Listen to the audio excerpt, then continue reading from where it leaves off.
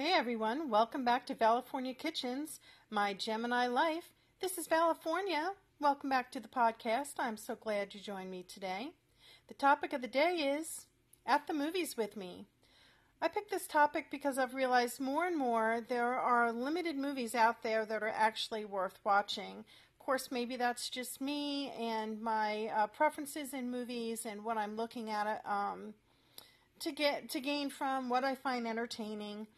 So, action, adventure, superhero movies have really almost run their course, and our favorite sci-fi movie series is over, done, needs to retire. It's got the word wars in it and the word stars in it. Back in the day, I really loved that whole series, but it just went off on a tangent, and they really just, it needs to go, I think. The rest of the movies out there I really find are just plain old contrived. It's the same. It just seems like the same movie over and over again, and it's just different actors and reiterations of movies that have already been done. So I just wonder, are there no more new ideas in the universe? Maybe not.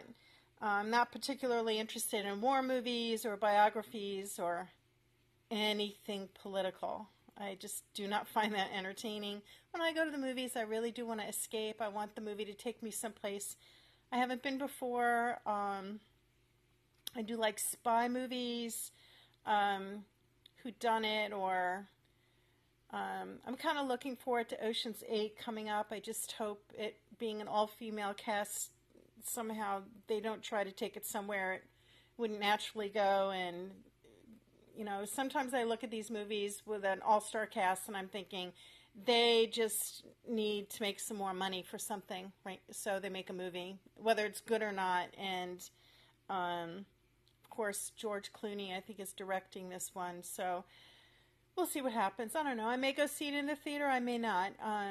I wanted to go see Ready Player One because I did read the novel. I did not get to see it yet. I don't know if I'll get there before it's out of the theaters, but I definitely will watch it when it comes to on demand on Comcast. So yeah, war movies, biographies, anything political. I do like the spy movies. I know a lot of people don't like Tom Cruise. I do like the Mission Impossible movies. I think it's just the type of thing that you could have on if you have nothing to do and you own the movie, you could pop it in and watch it. Or just have it going on in the background if you're one of those people. I like the movie Oblivion. I don't know if you've seen that. I do recommend that if you don't mind Tom Cruise. It's futuristic. It's really cool. It's thought-provoking. Had a cool twist. I really like the cool twists. And if you haven't seen Saoirse Ronan, I'm not sure if I pronounced her name properly, in Hannah, you have to watch that. Really cool cinematography and interesting novel location. I really dig cool locations. So I'm going to run down some movies I find boring and that save yourself the time and you can just skip them. And then some movies that I feel are definitely worth the watch. I'm sure I'm not going to remember all of the movies that I really like or all the movies I think are horrible right now, but we'll get that out there. And you can message me if you think of something or have a comment about the movies that you like or that you think are really boring. I'd love to continue the dialogue on this. So these are by no means ranked, and there's only a couple of them, by their boringness, but merely by the order I'm listing them in. So one movie I found really boring and disappointing was Swept Away, which stars Madonna. And so I'll summarize it by saying rich, stuck-up yachty gets stranded by a crew member and humiliated into submission, or stranded with a crew member. They fall in love and are rescued, but it's the ending that sucked. There's no twist, no turn, and it just seemed like the writer bailed. And there was such an opportunity to make the ending much more interesting, but that didn't happen, so kind of boring. Any of the Hallmark Christmas holiday movies, I mean, it's how they're going to end. It's the same exact movie over and over again, year after year. Same theme, same storyline, same actors. Just no. Um, it's obvious they're all filmed in California or Los Angeles. Like if you ever watch them, the snow is so fake, or it's filled up in Big Bear, and there's shadows on everything. It looks like they're wearing their Uggs and their winter coats, and it must be like 98 degrees out. I mean, it's just the lighting is just all off. You never see their breath, and it's supposed to be cold out. I just can't. I don't even get the Hallmark Channel, but when they come on demand, sometimes you can get them, and it might be the ones that weren't popular on Hallmark, so you get the rejected ones, or on Netflix sometimes you'll get some of those rejected ones. So I don't know, it's kind of funny. Musicals. I have really tried to watch musicals when they come out as a movie, and I just cannot get into it. I actually can't even watch a whole one. I tried to watch Sweeney Todd. I read the book. I thought it was really good. I know it was on Broadway.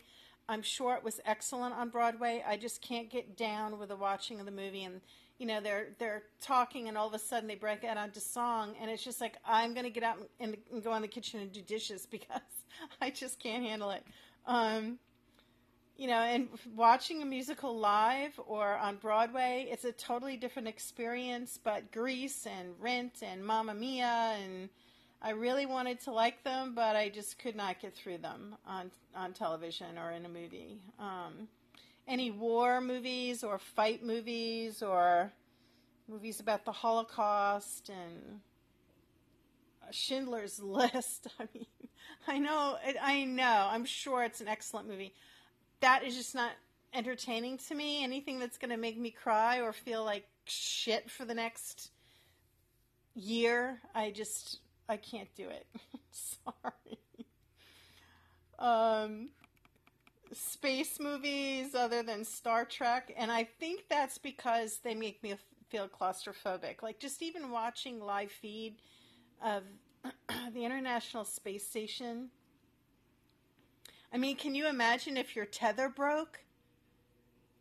It's frightening. So, you know, I do get through them, but sometimes I struggle watching a space movie. Now, Star Trek's a totally different story because it's so obvious that it's not real. And like the Star Wars, it's so obvious it's not real. But some of these, you know, the Apollo and what was the one with Sandra Bullock and George Clooney? And I think that is exactly what happens to George Clooney. Like the tether breaks or something, and he just goes floating off into space. It's like horrible. It's not good that happened to him. So anyway, and Sandra Bullock, and you know, what do you do in an emergency situation? No, that's just too stressful. Can't do it. So I'm gonna switch gears and talk about some movies that I really can get into and ones that capture my interest. Obviously, anything that's novel. I really do like to watch movies that are filmed in locations I've never been to. You know, some of like The Saint was a cool movie. I think it was filmed in Russia or Poland or Czechoslovakia or whatever. Remember Val Kilmer? I'm probably dating myself, but I really liked that. And I mean, you could tell it was cold out, that those guys, it seemed really real, and I enjoyed that. I probably watched The Saint 40 times because of that. I just could really get into that. And, you know, I also like period pieces, so like Girl with a Pearl Earring, Pride and Prejudice, which is a favorite. I know, you know, it's based on a book, so you can't really screw it up because it really follows most of the storyline of the book. And I like the Keira Knightley version. Yeah, it's one of my favorites. I own it. I watch it. If it's a rainy day, there's nothing going on, I'll pop that in. I also like Lost in Translation with Scarlett Johansson and Bill Murray. I thought that was a very cool movie. Of course, they're in Japan, and it was purely innocent. They just are companions while they're there, and I just love that whole idea that two strangers could meet, and they seemed so, he's an older man, she's a younger woman, and the trust and what they experienced together for their time there, I just thought that was really cool. I was like, wow, I wish that could happen to me. Maybe. Maybe not, I don't know. So I like that. Recently, on HBO, I watched Roman Holiday. I do like some of the older movies done in like the 1950s, like White Christmas and, their post-war era. Lots of fun. Actually, I just contradicted myself because I think White Christmas is a musical, but there's like dancing. And it makes sense in that movie. Like Sweeney Todd, I couldn't make the connection. Anyway. So Roman Holiday, Audrey Hepburn, it was her first film. It was dynamite. And it's filmed entirely in Rome. And it was cool because Rome was a busy place then. I've never been myself, but you could see it was just not as built up and pure compared to how it is now with the population and everything. So that was really kind of cool. Of course, I love Breakfast at Tiffany's as well. And Audrey Hepburn has a pretty cool background. If you don't know, you might want to look into that. I don't really worship celebrities, but every once in a while you come across somebody and it's like, you know what? I'd like to know more about that person. I wonder how they got into acting. And her background really is rather interesting, and she's not related to Katharine Hepburn in any way. It came up so much during the time when Audrey Hepburn became popular as a celebrity that they did a genealogy, and there's absolutely no connection between Audrey Hepburn and Katharine Hepburn at all, which is a little factoid for you. One of my most favorite movies of all time is Wizard of Oz. That might have a lot to do with my dad, who's deceased, but God love him. He would, no matter where I lived, he always called me to let me know that the Wizard of Oz was on. Of course, it comes on a lot more now than it ever did. And it used to come on a lot around Halloween, so my dad would always take the time to call me. And if you knew my dad, he was a very masculine guy. He worked construction, and, it was always very heartwarming that he'd take time to call his little girl and let her know that Wizard of Oz was on, and also to know that when he saw it, he thought of me. So that movie holds a special place in my heart. Also, like The Breakfast Club, my son actually bought me the DVD because he knows I love that so much, and I think it's mostly because I relate to this stoner, which my son doesn't know that, but he probably knows it now if he listens to my podcast.